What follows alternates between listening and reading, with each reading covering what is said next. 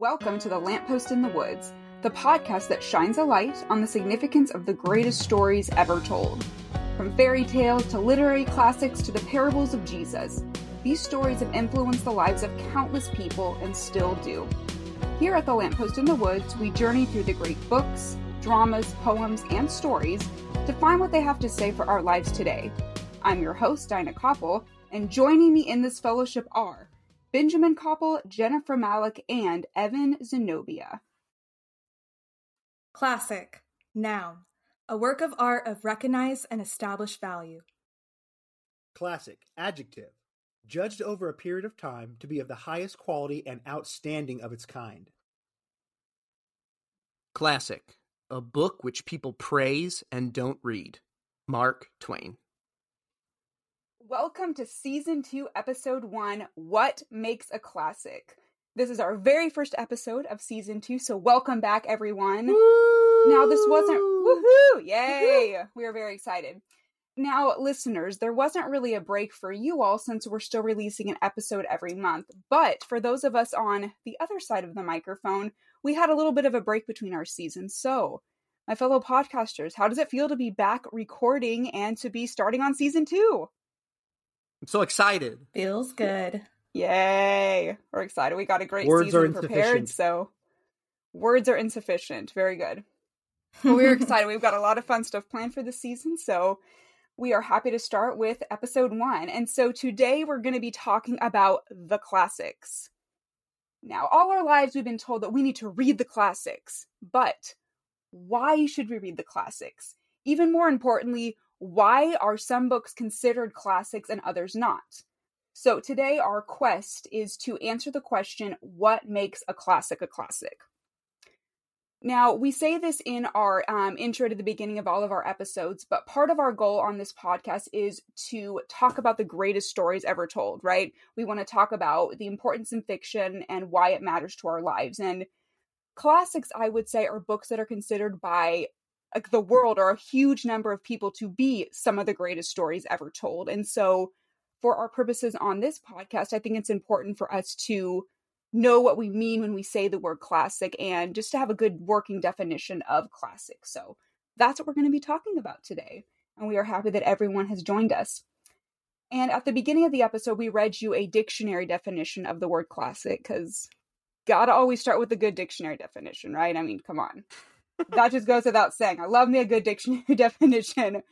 But as you'll see as we get into our discussion today, the working definition of what is a classic and what makes a classic is different for different people. There are books out there that are debated whether or not it is a classic, whether it is a classic, whether or not it should be considered a classic. So we are going to go ahead and dive into it. So to start us off, Evan, we're going to direct our first question to you. What types of books do you think of when you hear the word classic? So like imagine you're at your local Barnes & Noble and you see that table right at the front and it has all of the pretty hardback gold edged pages with a little ribbon bookmark in there. Those books, what do you think of when you think of those books? What types of books are typically on those tables at Barnes & Noble? I mean, I own a couple of those because they're just like too nice not to buy. So for instance, I guess I have the Picture of Dorian Gray. I have Frankenstein. I have Dracula. I think I define that or look at that as books that kind of have reinvented a genre or reinvented writing as a whole. And so I know something that we had talked about or something we had listed in our show notes a little bit is, are they all high quality? And I think from every classic work that I've read, and I went through lists of classics and I was actually surprised at how many I'd actually read myself. But going through that, I'm like, you know what? These all, whether or not I like the book, whether or not I like the content, the majority of them contain very high quality writing. And I feel like classics, without a doubt, contain some of the best work of that author. And I really don't think I don't know if I've ever read something that wasn't high quality when it comes to classic, whether or not I liked it, you know? That's good. So definitely well written. Does that count for Crime and Punishment, so that's Evan? one. Yeah, that's true. And Catch-22. It's a little bit, you know, here's the tough thing too. Something like Crime and Punishment, right? An episode here, but I think it's really well written. It's never good. All right, we'll just leave it at that. The only thing is, though, it's also a translated. Yeah. Yes, but it's translated, right? So it's like, it wasn't originally I've actually in English, heard. Yeah. You mean you guys didn't read it in the original Russian? I heard it's beautiful in Russian, though. You know? Well, everything's always going to be better in the original language. It always is better in the original. I agree. So the moral of the story, Evan needs to learn Russian so he can read Crime and Punishment in Russian and then come to love the book. Exactly. I'll pay for your. I'll pay like for I said, your whether or not I like it. I'll pay for your Delta University classes to do that. Yeah. That's funny. That's good. Okay, so books that are well written, that definitely is something that's a classic. Like for me, when I first think of the word classic, I think of the books that you read in school, right? Whether it was maybe not as much in junior high or in elementary school, but like high school and maybe even in college. The classics are a lot of times the books that you have as assigned reading in school.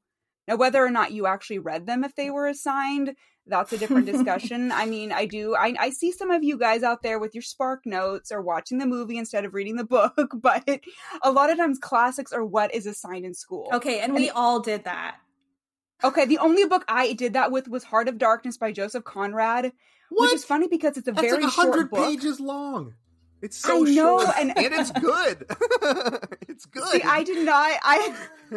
Maybe that's why I just could not get into it. So sorry, Mr. Brem, my AP English teacher senior year. That was the one assigned reading book that I think I just did Spark Notes on. I was like, I cannot even. I cannot. Get I did that with it. A Tale of Two Cities, but that was like 800 pages long.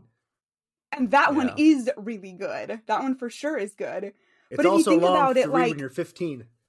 That's very true. If you think about it, classics, like, these are books that a lot of people, even if they don't know every single thing about the book, they have like a working knowledge of the book.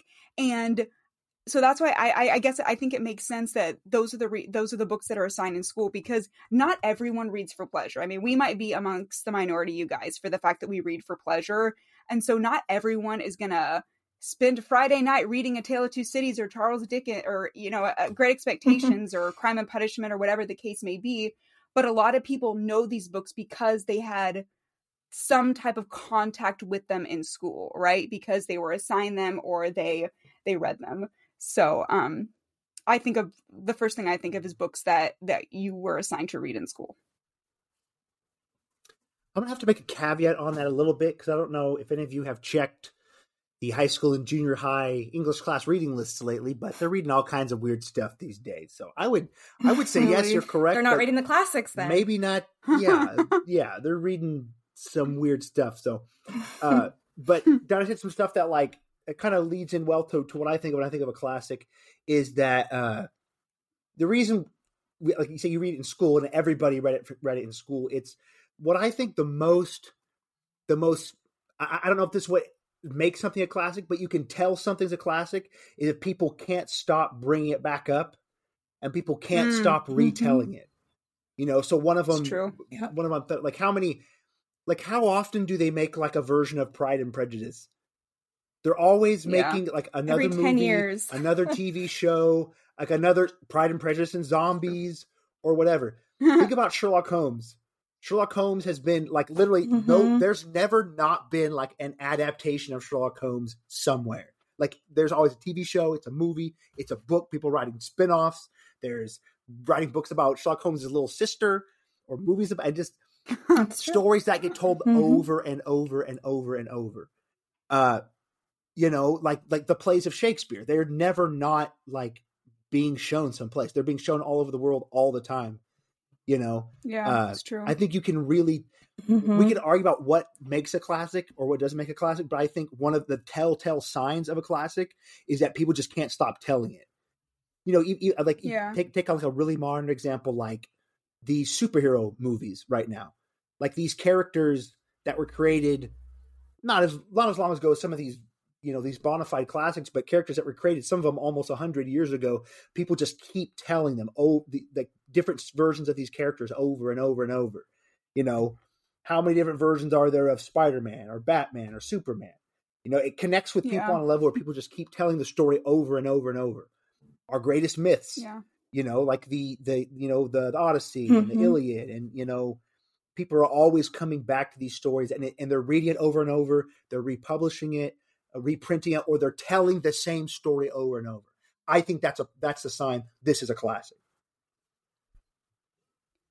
That's true. I was in researching for this episode, I was looking up some quotes and some different what other people have said about what makes a classic, and I came across an article, and it was about a man named Italo Calvino. I don't know if I'm pronouncing that right, but he was an Italian writer and journalist, and he actually wrote a book called Why Read the Classics, which would be very pertinent to this discussion. And he had several different criteria about what makes a classic. And one of the things that he said, so I'm going to quote, it says, "A classic is a book which, even when we read it for the first time, gives the sense of rereading something we have read before." And that goes totally into what you're saying too, Benjamin, is that even though these are stories that keep being retold, whether it's different movie adaptations of something or it's just similar stories, which goes right into the archetypes. And you can look at how a lot of these stories might be similar, but there's something about these stories that we love and they keep being told over and over again. Mm-hmm. So that basically goes into exactly what I think a classic is as well. And when I was thinking about it, I think a classic is something that can be picked up in any time period, in any nation, among any culture, and the narrative can be both understood and enjoyed by readers. And it made me think of, just this idea between that classics like fairy tales, they share some universal truths that transcend beyond a particular place in time. So kind of what Ben was alluding to as well, that it's a story that's being told over and over and over again, just kind of like fairy tales, right? They transcend beyond just a particular setting, a particular time. And that's why we keep going back to the classics. Even though we didn't grow up, say, during the time of Shakespeare or Jane Austen, we relate to the characters that are in those stories, right? And I think that's what makes a classic a classic. It's good. I like that. And that makes me think, Jen, back to kind of a flashback to season 1, whatever episode it was, when we talked about all the different versions of Cinderella, remember? And we talked about them from all the different cultures and how it's a similar story. And maybe they were from different time periods, but it was the similar universal story about the suffering heroine doing the right thing and it working out for you in the end. So good. I love what you said about it. It has to transcend cultures and it transcends time. And I think it has to apply. That's another thing that I was thinking of too, is it's something that has to apply to different generations. Like we can read something like Pride and Prejudice, which was written over 200 years ago, and it still has something to say to us today, even though obviously the time is so different, but we can look at something and see what it says for human nature. And there's something about the book that's still relatable to us. It's where you start. I think there's something to be said about. Go ahead, Evan. Sorry, go ahead, Evan. I think there's something to be said about, like, if you really break it down, maybe even the economics of a classic book. And sometimes a classic is made, like, I'm certain that there are a number of books that would be classic caliber, but they lacked circulation. They lacked the backing of a publisher. They lacked, and so there's something to be said about a little bit of variable in play when it comes to a book that just so happens to be picked up by the right person and distributed, as a pamphlet or as a small handout to get people hooked in the right neighborhoods. Like, there's definitely some of that at play. And I think now more than ever, if we talk about books that are like trying to approach classic status in the last 100 years, like there's so much competition that it takes so true, some level of unknown for it to really break through and make it onto every shelf at physical bookstores and get bought out. Like, some of it's just logistics, and really good publishers have a way of putting out a lot of really good books. Yeah. You know, it's interesting you mentioned that, Evan, because when I was doing, it's interesting you mentioned that, Evan, because when I was doing research, I kept finding, like, especially from the 1700s, the 1800s, classic authors, a lot of them didn't even see success in their time. So, like, for example, the Bronte sisters didn't see success until after they passed on. And like you said, someone found it and said, you know what, I see the gold in this. I see the gold in this story. And then ended up giving this author an opportunity. And they never got to see the fact that, 200, 300 years later, students are now studying the classics. Well, maybe not so much, I guess, now, but, when we were in school, and it all comes down to that someone took the opportunity to be like, no, this story needs to be told, and how important that is to allow these stories to emerge. Yeah, that's really interesting to think about what books and what authors were not a success during their time and who were. Like you mentioned the Bronte sisters, Jen, and some of them, for some of their books, some of the sisters may have been a little bit more, Charlotte may have had a little bit more notoriety than some of the others, but they didn't have any type of success until after they were gone. And maybe that did have something to do with how stuff was circulated. Evan, like Charles Dickens, for example, a lot of his books were written, or I don't know if they called them periodicals. Like, it was put, like, a chapter or so was placed in the newspaper. Serialized. Thank you. That's the word. Yeah, when you serialize a chapter a story, was placed. Yes, in the newspaper. I think even Middlemarch by George Eliot would have been released like that as well. My goodness, that take 10 years to get to read that then? Middlemarch is not that much longer than some of Dickens's stuff. Well, him too. It's like you can see why he wrote his book so long, because he was trying to make that paper. He had to keep every week. Every week he had to release a few more pages, so he just drew it out for like 3 years. Yeah, that's why he had so many characters. Like, you knew what you were about. What else did he have to do? You knew what you were about. But kind of back to what you were saying, Evan, it's interesting to think about what variables would have been in place to make some of these books become popular, because. And I know we all have our very beloved classic authors, but it makes me wonder, okay, were their books really so much better than other books of the time? Like, I love Jane Austen. She is one of my absolute favorite authors. I think her stuff is absolutely brilliant. But during her lifetime and when she was writing, she wasn't the only one who was writing those types of books. There's other authors who were doing some things that were similar, who are nowhere near as popular as her. So it is interesting to know, or to think about, okay, why did Jane Austen become so much more popular, and what about her works stood the test of time when other people during the time were not as popular? So I think there might be a smidge of luck. I don't know if luck is the right word. Yeah, there's definitely luck in there. Good fortune has to be factored in there someplace. Even just like Evan said, for people that actually get published in the first place, or actually get picked up by somebody. Right. Like there's probably tons of classics out there that never will get published, or were never published and stuff like that. So obviously with Jane Austen, it's like, I think it's probably kind of like shaking the salt shaker, and only some of the grains of salt come out.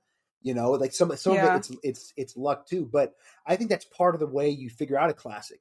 It's really hard to figure out something's a classic without there being a long period of time, because you have to see if it stays up there. It could come out today and be way above all the competition, but then as the graph moves on and you have like all the weight of ages, did it stay up there? Like, supposedly, there's all those different, arguments about Shakespeare. Like, was it actually Shakespeare that wrote all his plays? Did he steal them from other people? There's ideas that a lot of the stories he told were being told by other people, but for some reason, Shakespeare's, he was the famous one. His stood out. Now, obviously, I think we can tell 450 years later, we can tell that, Shakespeare's plays were pretty, there's something pretty important about those plays, and they're pretty powerful and true to life, because they've actually lasted and we're still performing those plays. So obviously, we can tell now, 500 years later, that Shakespeare's plays are classic, but it took 500 years, another 500 years of people writing plays to see that, wow, Shakespeare is actually really good, which I actually think is really interesting, because you go back and study Shakespeare, which I haven't done a ton, but I've done some in school. He was actually popular, super popular during his time too.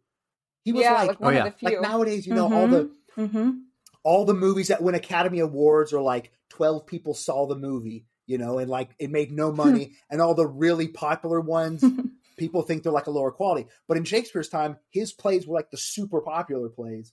But they're also these high quality kind of like classics that we still consider classics today, which is compared to our day today. I think it's kind of the opposite. Like the ones that are considered classics are the ones that like 2 people have read, and all the ones that everybody reads or the movies everybody watches, like, oh, those aren't classics.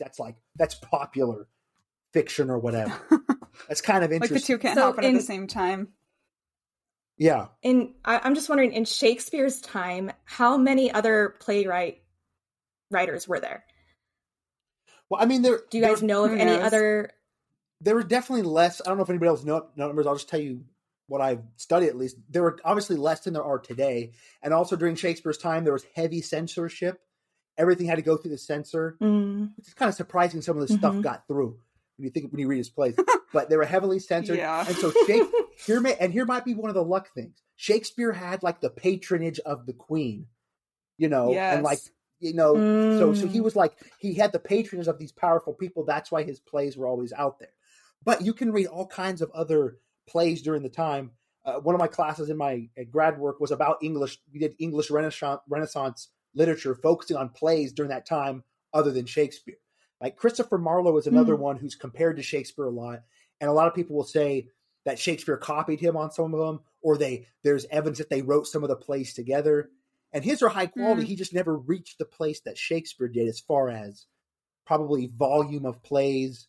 But the quality of them is pretty good. I mean, like a lot of our concept of Dr. Faustus, Faust who sells the cell to Mephistopheles, the devil. A lot of that comes from Marlowe's play. I mean, it's based off of somewhat off of like an old story, and there's the opera that German guy wrote. I can never pronounce his name. But there were other popular ones at that time. But when we shake them all out, Shakespeare is the one that always comes to the top, and that's well known today. So I think that's at least an argument to say if we still remember it, then that's a classic. Right. I don't know what you guys think about that, but no, well, and it also sounds like, based on what you said, it all comes down to who you know. That too. Yeah. Which is why some of these classics emerge. Exactly. Yeah. That's what I wrote in my notes. Right time, right place. And it's kind of some weird reasons sometimes make books popular. Like, don't you have a little bit of kind of a fun little anecdote, Jen, about The Great Gatsby in World War II? Yeah. If we go back to last season during World War II, The Great Gatsby was not popular at all for some reason.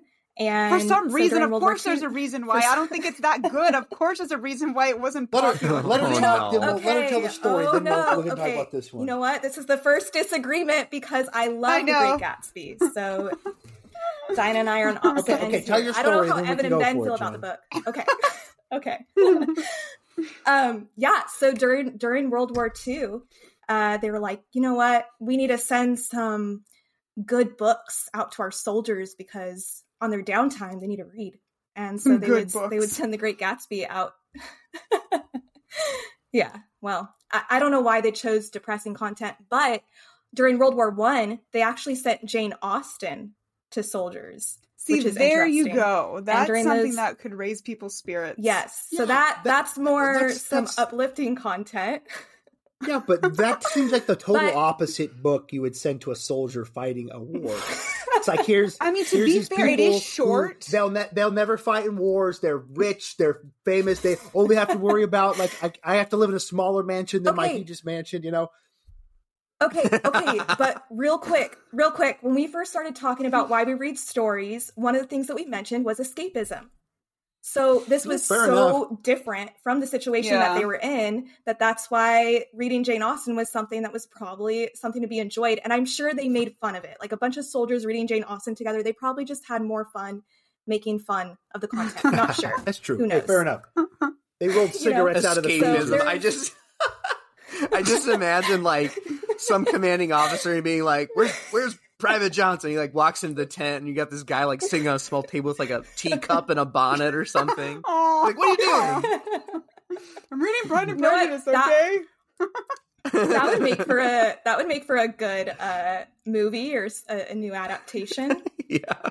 So Pride and Prejudice getting. I think they probably tore the pages the out and rolled trenches. cigarettes out of them, but you know.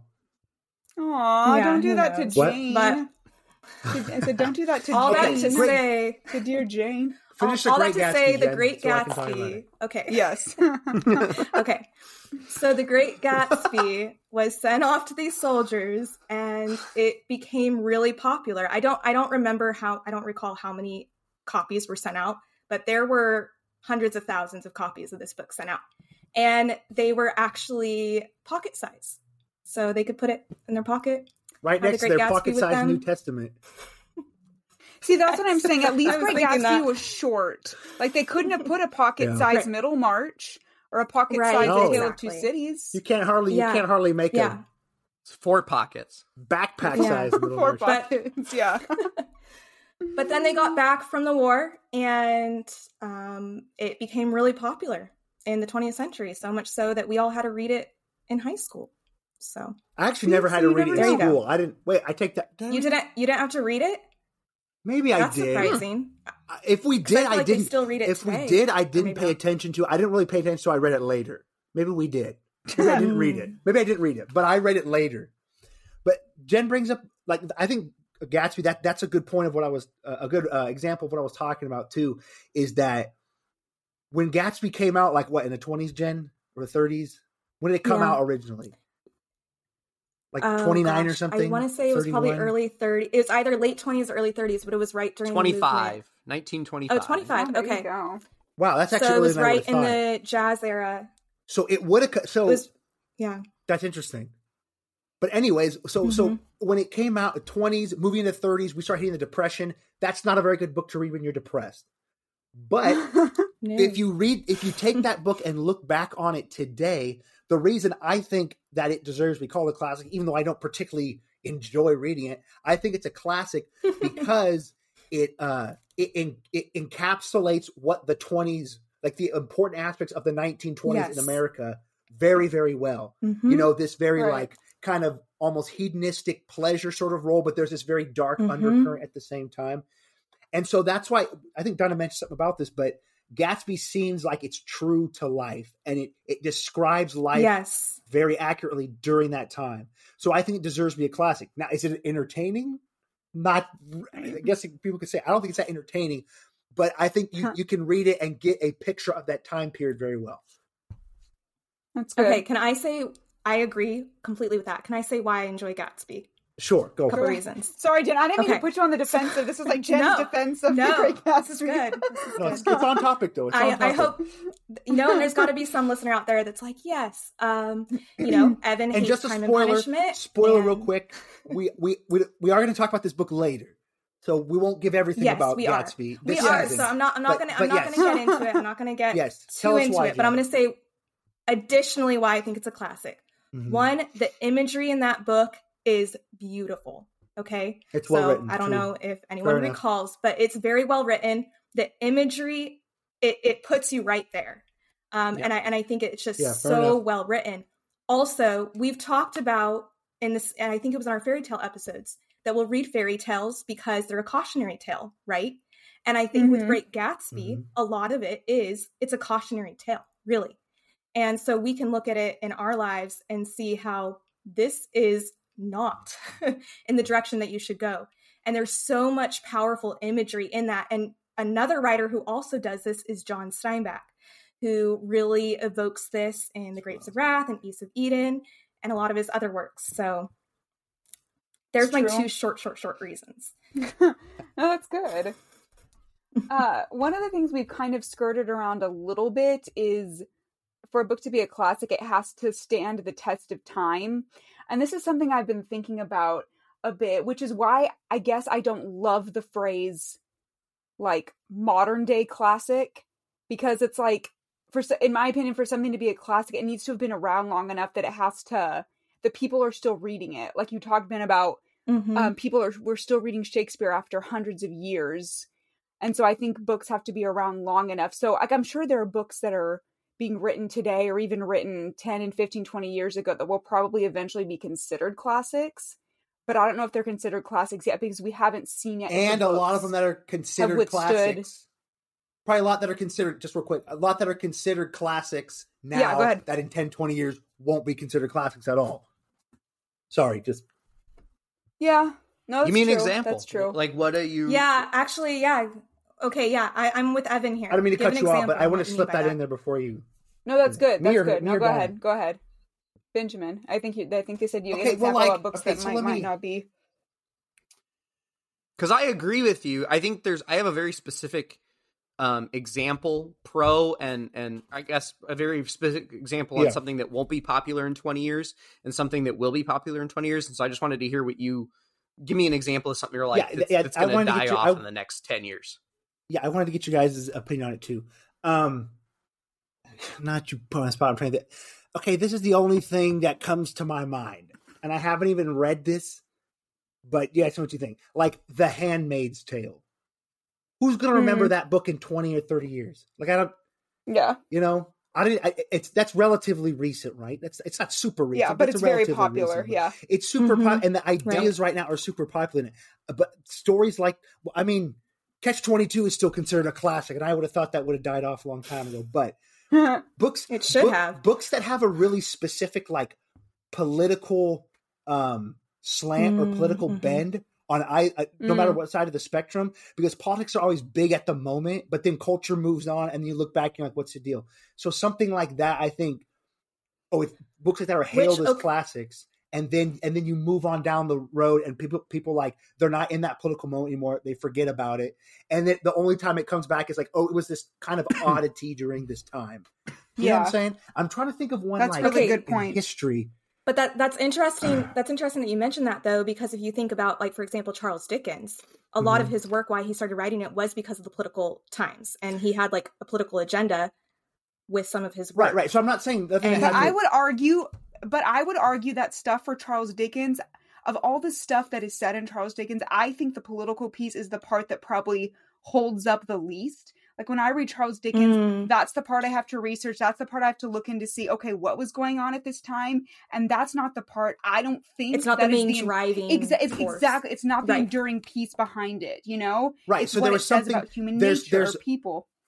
There's clearly other stuff in Dickens that makes him last.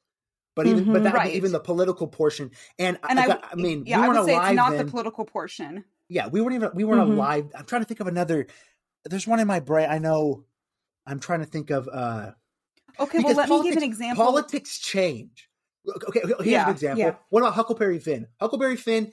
Every 10 years, it's really awesome, and then it's horrible. It's awesome. It's horrible. We don't like it. We love it. Like, it goes back and forth. But that book has survived however many years because it's a great book and it's a classic. Right. So, okay, yeah. So you guys had example. What are you guys' examples? Evan had one. Dinah had one. What were you guys? Yeah, go ahead, Evan. Then I'll say mine because mine's kind of going slightly off topic. So I was going to say I have two. Like there was within the last 20 years, right? We had young adult fiction that really like set itself apart as a genre, right? Mm-hmm. I don't really think things like Hunger Games or Twilight are really going to hold up. I think Twilight already is one of those that's fallen off drastically. Probably honestly, that's what I was going to say, but I was too insecure to say those, so I'm glad you brought it up. Because it seems, yeah. Wait, have you read Twilight? I've read the Hunger Games. I've never read Twilight, though. No. Okay. I never read Twilight. I haven't read Twilight. I read the Hunger Games. I don't think those are going to hold up, right? And so, another instance, right? So I think for the last 10 years, people have been obsessed with Game of Thrones, both the books as well as the shows and things like that. They can't even get new series greenlit for Game of Thrones because there's no interest around it. People just don't care about it anymore, and it's only been a 10-year run. They've canceled a number of projects around that material. Whereas opposed to something like Harry Potter, which has become a generational, and it's not been around more than 2 generations, but it's become a generational piece that there's all these properties around it, and people can go to California or Florida and experience the wizarding world of Harry Potter.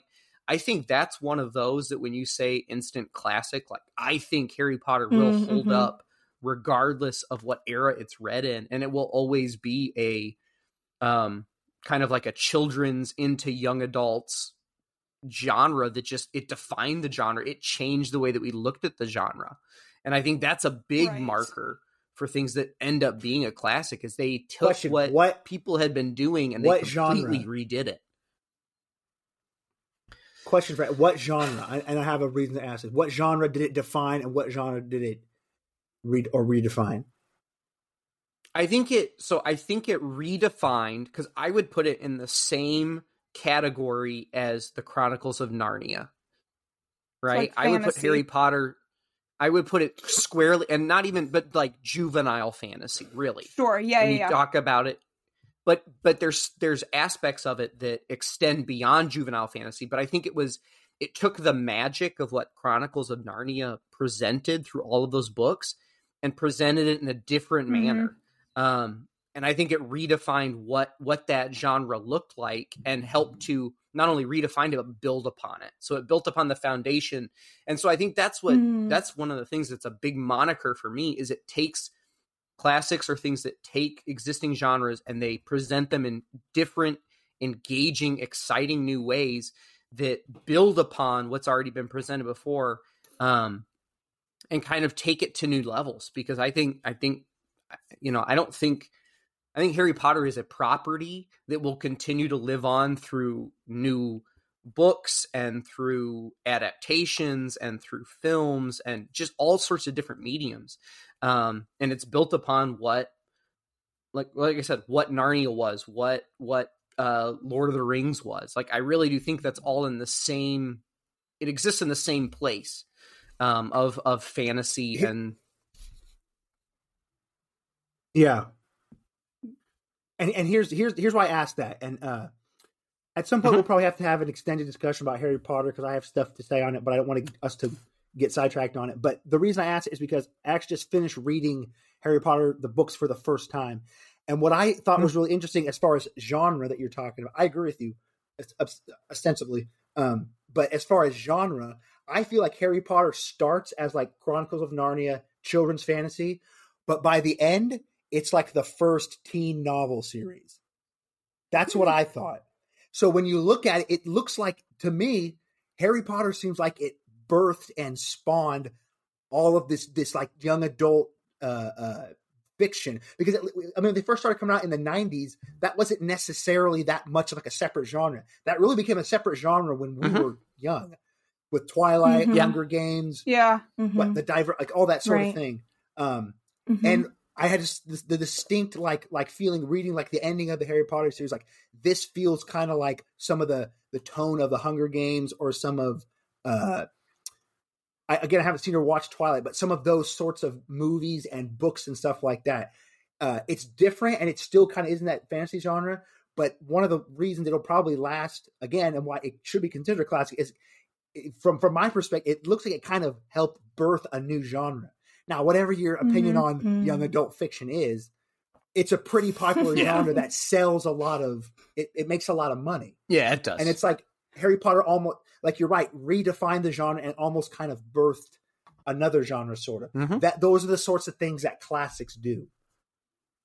Well, because we're starting to get into the discussion, I think, of like subgenres and classics, or not really subgenres, but classics within genres. Like, I don't know if I think Harry Potter will stand the test of time to be classics, like on the same level, if you can even compare it to like an Austen or a Dickens or George Eliot or anything like that. But within that genre, whether you want to consider that fantasy or you want to consider it, YA or children's fiction, whatever, it's definitely classic within that genre. Like, you guys know I love Agatha Christie, and I don't know if we'd consider Agatha Christie like the classics, but within mystery, she's like the quintessential, like the classic within mystery. So within that genre, she, I think, is like the classic.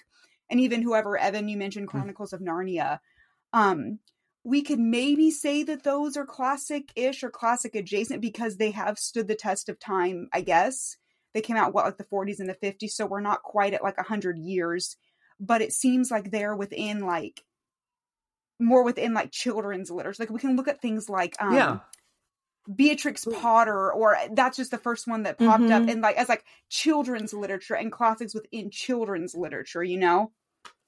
And true, good point. But I think another thing that defines a classic is that it transcends the genre. It's not just genre. True. And I think Chronicles of Narnia, you could definitely say Chronicles of Narnia transcends the genre because it's no longer just children's literature. Right. It's no longer just fantasy. It's no longer just religious literature. Like there's atheist people who love Chronicles of Narnia, people who don't care about religion. So I think that's a great example, Dinah, of what does make a classic. Yes, we have classics in the genre like Agatha Christie, and then you have a Chronicles of Narnia that transcends those genres. Right, it's interesting too that you mentioned Agatha Christie and mystery, because Sherlock Holmes is mystery, and that you always see Sherlock Holmes in the classic section, but you wouldn't Agatha Christie. Even though Agatha Christie has sold more books, she's one of the most sold authors of all time. Exactly. Next to Shakespeare. True. So maybe it's just the fact that Christie hasn't been around for quite as long, and Conan Doyle has an extra. I don't know when those books were written, early 1900s. I'm just pulling that out. He has an extra 30, 40. Well, Christie was writing books for decades. So he has several decades on her. And so maybe that's one of the reasons why. But one of the and you mentioned it briefly, Benjamin, one of the main things for me as to what makes a classic is it true? And when I say that, do I mean, is it about an event that actually happened? No, but does it tell us something true about ourselves and about human nature? And is there something relatable to it? And if we think about all these classics books that we love, or all of the authors that we love so much, it says something true about us and true about human nature.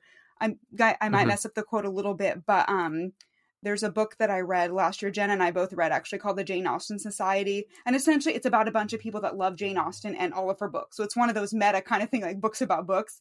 And one of the characters, he says the reason he loves Jane Austen, and I'm trying to get this right, is because it's about, I think he says, unreal people who do real things, or unreal people who do real actions or have real lives or something like that. So in other words, stories that weren't necessarily dealing with real issues. Exactly. And so for me, that's really what makes a classic is, what does it say about human nature and what does it say about us? What are some other things? Anything else, you guys? What are other things about classics?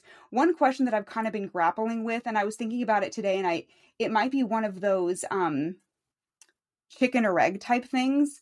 I was thinking, okay, a classic is something that people are still reading even after tons of time. And then I started to think, okay, well, are people still reading it because it's a classic? Or is it a classic because people are still reading it? I don't know. What do you guys think? It's a great point. I'm sure it's both. Well, I mean, sorry, go ahead, Jen. No, I was just going to say, I think it is both. And especially because we did bring up the whole thing of like an instant classic, right? So something like Harry Potter, which is the 5th sold book of all time. Which one? The Harry Potter and the Sorcerer's Stone. The Harry Potter and the Sorcerer's Stone, at 107 million copies sold. So of all time. So it's not, and I think this brings up like the point too, is that it's not that a book, it could be like the most sold book or, most sold author like Agatha Christie, but that doesn't necessarily define it being a classic, right? So even though it could be tons of people read this, right? It doesn't necessarily define it as a classic, but it makes us think, okay, 100 years from now, will Harry Potter be on the shelves next to Dickens and Austen? Right. Today it's being called an instant classic. It'll probably canceled by then for something, so I don't think nowadays it's not a great. That's true. No, but it's we got actually to factor really that in if it's canceled, but it's a really good point that you can't just go by popularity, because I was Googling just for fun today, what are the most sold books ever, and like 50 Shades of Grey was like way up there, Twilight, all those books, and like we probably don't need to go much further to say that we don't think that those books are classics, I've never read them, I can't judge them. I mean, okay, fair enough. I have not read them either. No, true. Yeah, I'm going to make a judgment. I mean, clarification for everybody. But this does bring up a point, because I did look up the top 10 sold books of all time. Okay, 9 of those are classics. I'm interested to know what those books are. Okay. Why don't you read? And also, so where'd you get it from? Okay. Where'd it come from? It did come from a source. I do not have it on me, but because I ended up going to like source? 4 different websites. Yes, and also whenever you're doing research, you go to like 4 to 5 different, right, to make sure it's true. No, I just go to Wikipedia. Just kidding. Just kidding. Yeah, very valid. But I wanted to ask you guys, what do you guys think is the most sold book of all time that is a classic? And I mean, whether or not it's going to be reported, I will give you. It's clearly the Bible. That's the most. What do you think it is? Yeah, exactly. It is. Okay. Whether or not that's been recorded on there, because it's hard to record over 2,000 years. Right. But that's the number one. But other than that, well, we already know that, and it's excluding the Bible. It's like saying, "What's your favorite book?" You know, whenever someone asks you that question, they're like, "Excluding the Bible." I'll give you a hint. I don't know. I know for sure Ben's read it. I said I know for sure Ben's read this book. I'm giving a hint. You've read it. I don't know if everyone else has read it, but I know for sure. I will say I did some searching too, and I couldn't find a consistent list. So I'll be interested to see what this list is. Is it the most sold? So not the most read, but it's the most sold. It's the most sold book of all time. I think I'm gonna have to go like the Odyssey. Or Don Quixote. Or the Iliad. I just know that that's one that Ben's read. Books like that, those are so old. It would be really, really, really hard to track that, though. Don Quixote. You know? Bing, bing, bing. Like, from what point? What? Like, when did they... Is it? Yeah. When did they... Okay, yes, it's Don Quixote. Too, like, when did people start calculating that? I don't know. But I went to several Don't ask sources. Questions. This is the answer, okay? And Don Quixote has sold 500 million copies, which is crazy. The second most sold book we mentioned is A Tale of Two Cities, only at 200 million. So Don Quixote is like way ahead of the game of all these classics. Well, Don Quixote is considered older than a lot of those other books. Within literary criticism, Don Quixote is most times considered like the first novel. It's like the first novel book that people wrote and read just for fun. It is considered that. Like the first modern book that was written in like, as we think of books, not like a poem some guy wrote or something like that, or that was passed on orally. The first like modern book by a lot of people is considered to be Don Quixote, like novel. So I get that. So I guess that makes sense, and it's international. It's not just in the U.S. I mean, it started in Spain. So what were the other ones? It had a couple 100 years head start. Number 3 is the Lord. Number 3 is the Lord of the Rings. And number 4 is The Little Prince. What's that? Little Prince. I've not read that. The Little Prince. Me neither. I have not either. Who's it by? That's funny. So, by who? Little Prince. Antoine de Saint-Exupéry or something like that. I'm going to have to look that up then. You definitely pronounced that right. de Saint-Exupéry. Harry Potter and the Sorcerer's Stone. That's not even that old. That's only 1943. Harry Potter and the Sorcerer's Stone. That's not even that 5. old. Yeah, it's not. I've never heard of that. So it must have been real popular. Wow. It must have been. That's crazy. The Lion, the Witch, and the Wardrobe is at number 10. So just in case you guys want to that's good. It's on. Okay. We love that one. So we are in definite support of that. The Hobbit is also in the top 10. But yeah, you guys can do your own research. Makes sense. All right, you guys. Is anybody else's favorite book in the top 10 except for mine? Just mine. Okay, no worries. Yeah, I don't think mine is. Count of Monte Cristo, where's it at? I don't know, Evan. I'm sorry. It's okay. My favorite book is definitely not on this list. So, unfortunately, I know. And it kind of it probably depends on who's making the list as well, or maybe even what country or whatever it's from. But well, you guys, we are going to start to transition to the end of the episode, and so for our last words, for our final thought for each of us, what I want us to do is to each give, based on our discussion that we've had today, to give our definition of a classic, and then tell us what your favorite classic book is and how it exemplifies that definition. So, Jen, you're going to be in the hot seat first. Give us your definition of a classic and then give us your favorite. Okay. simple definition of a classic is a phrase we've all heard.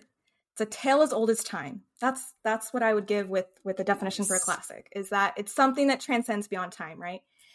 And obviously I already mentioned, I love The Great Gatsby, but probably my favorite classic is, and this is actually one I read last year, so I don't even know if I can say like, oh, it's my all-time favorite classic, but I read a book called A Tree Grows in Brooklyn, and I've been recommending it to everybody. It was just set in the early 1900s. This book is, I think, over 70, 80 years old.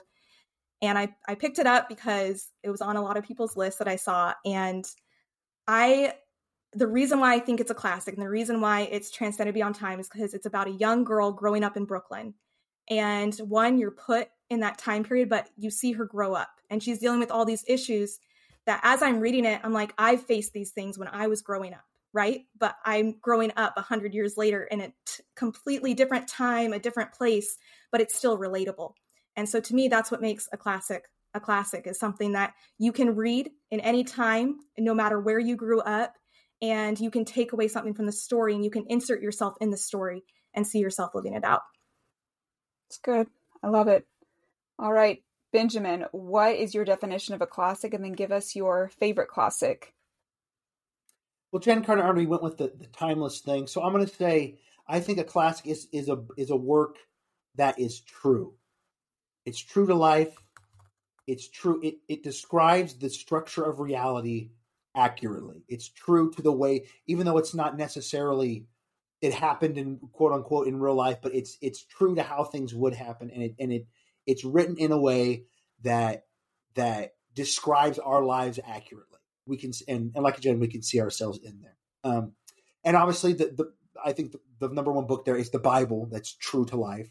So, but we're going to go, as Jen said, we can't use that as the answer to everything. So, one of the first books that I really started recognizing that about things being true is a book that probably you guys never heard of. And it's called Wise Blood by Flannery O'Connor. The book I read during my my English schooling, and I never would have read it on my own. I hated it the first time I read it. I hated it the second time I read it.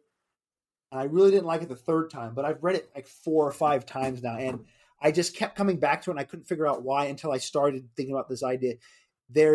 It describes some things about life that are very true. Even though it's not necessarily realistic, quote unquote, the theme and the point of the book feels true and just seems to describe things about life that are accurate. So, I mean, I could have said Crime and Punishment as well. Crime and Punishment is one I really read and thought it seemed to describe the structure of right and wrong in a very accurate way. But I'll go with Wise Blood. If everybody checks that one out, it's a rough read, but there's something true about it, and I would see it as a classic. Wonderful. Well, for me, for my definition, I'm going to go back to our friend Italo Calvino, who I mentioned earlier in the episode. And I mentioned about how he used different criteria to talk about what makes a classic. And multiple of his criteria talked about rereading books or books that you can read over and over again. And he had mentioned that the classics are books that you usually hear people say, I'm rereading, never I'm reading. Which I thought was kind of cool. And more specifically, that a classic is a book, which I think this is what I'm going to work for as my definition for right now, is a classic is a book with each rereading offers as much a sense of discovery as the first reading. And so for me, you all know that I love Middlemarch. Middlemarch is my favorite book, and it is a classic. So I don't know if it's cheating. I'm going to go ahead and say Middlemarch is my favorite classic book, because something about that book, I've read it a couple times. And last year in 2021, I read it, actually physically read it, and then listened to the audiobook twice. And I'll tell you, that's a long audiobook. And even listened to the audiobook multiple times, I picked out different things, or there were different things that struck out to me, or there was something new that I discovered, and it showed me something new each time. And the thing that I love about classics are that it never gets old, and there's always something that you can learn from it. There's always something new from it that you can get from the book. So Middlemarch is it for me.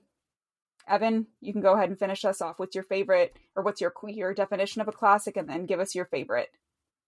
I think a classic simply redefines genres. And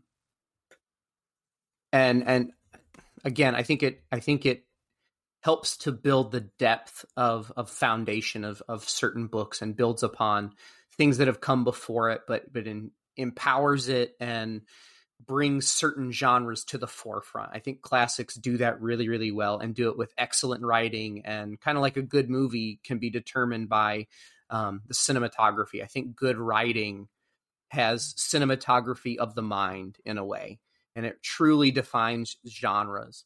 Obviously, my favorite book is Count of Monte Cristo because it is an adventure through, I feel like, multiple genres with mystery and betrayal and swashbuckling and treasure hunting and all of that. And so I think it does a really good job of bridging those gaps. But I would also say that two that I really think of a lot is Frankenstein, because of that monster genre, but also there's a psychological but then Lord of the Flies is one that I feel like was not built upon anything else, but I feel like Lord of the Flies came out and it was something that was so unlike anything we had read or experienced before.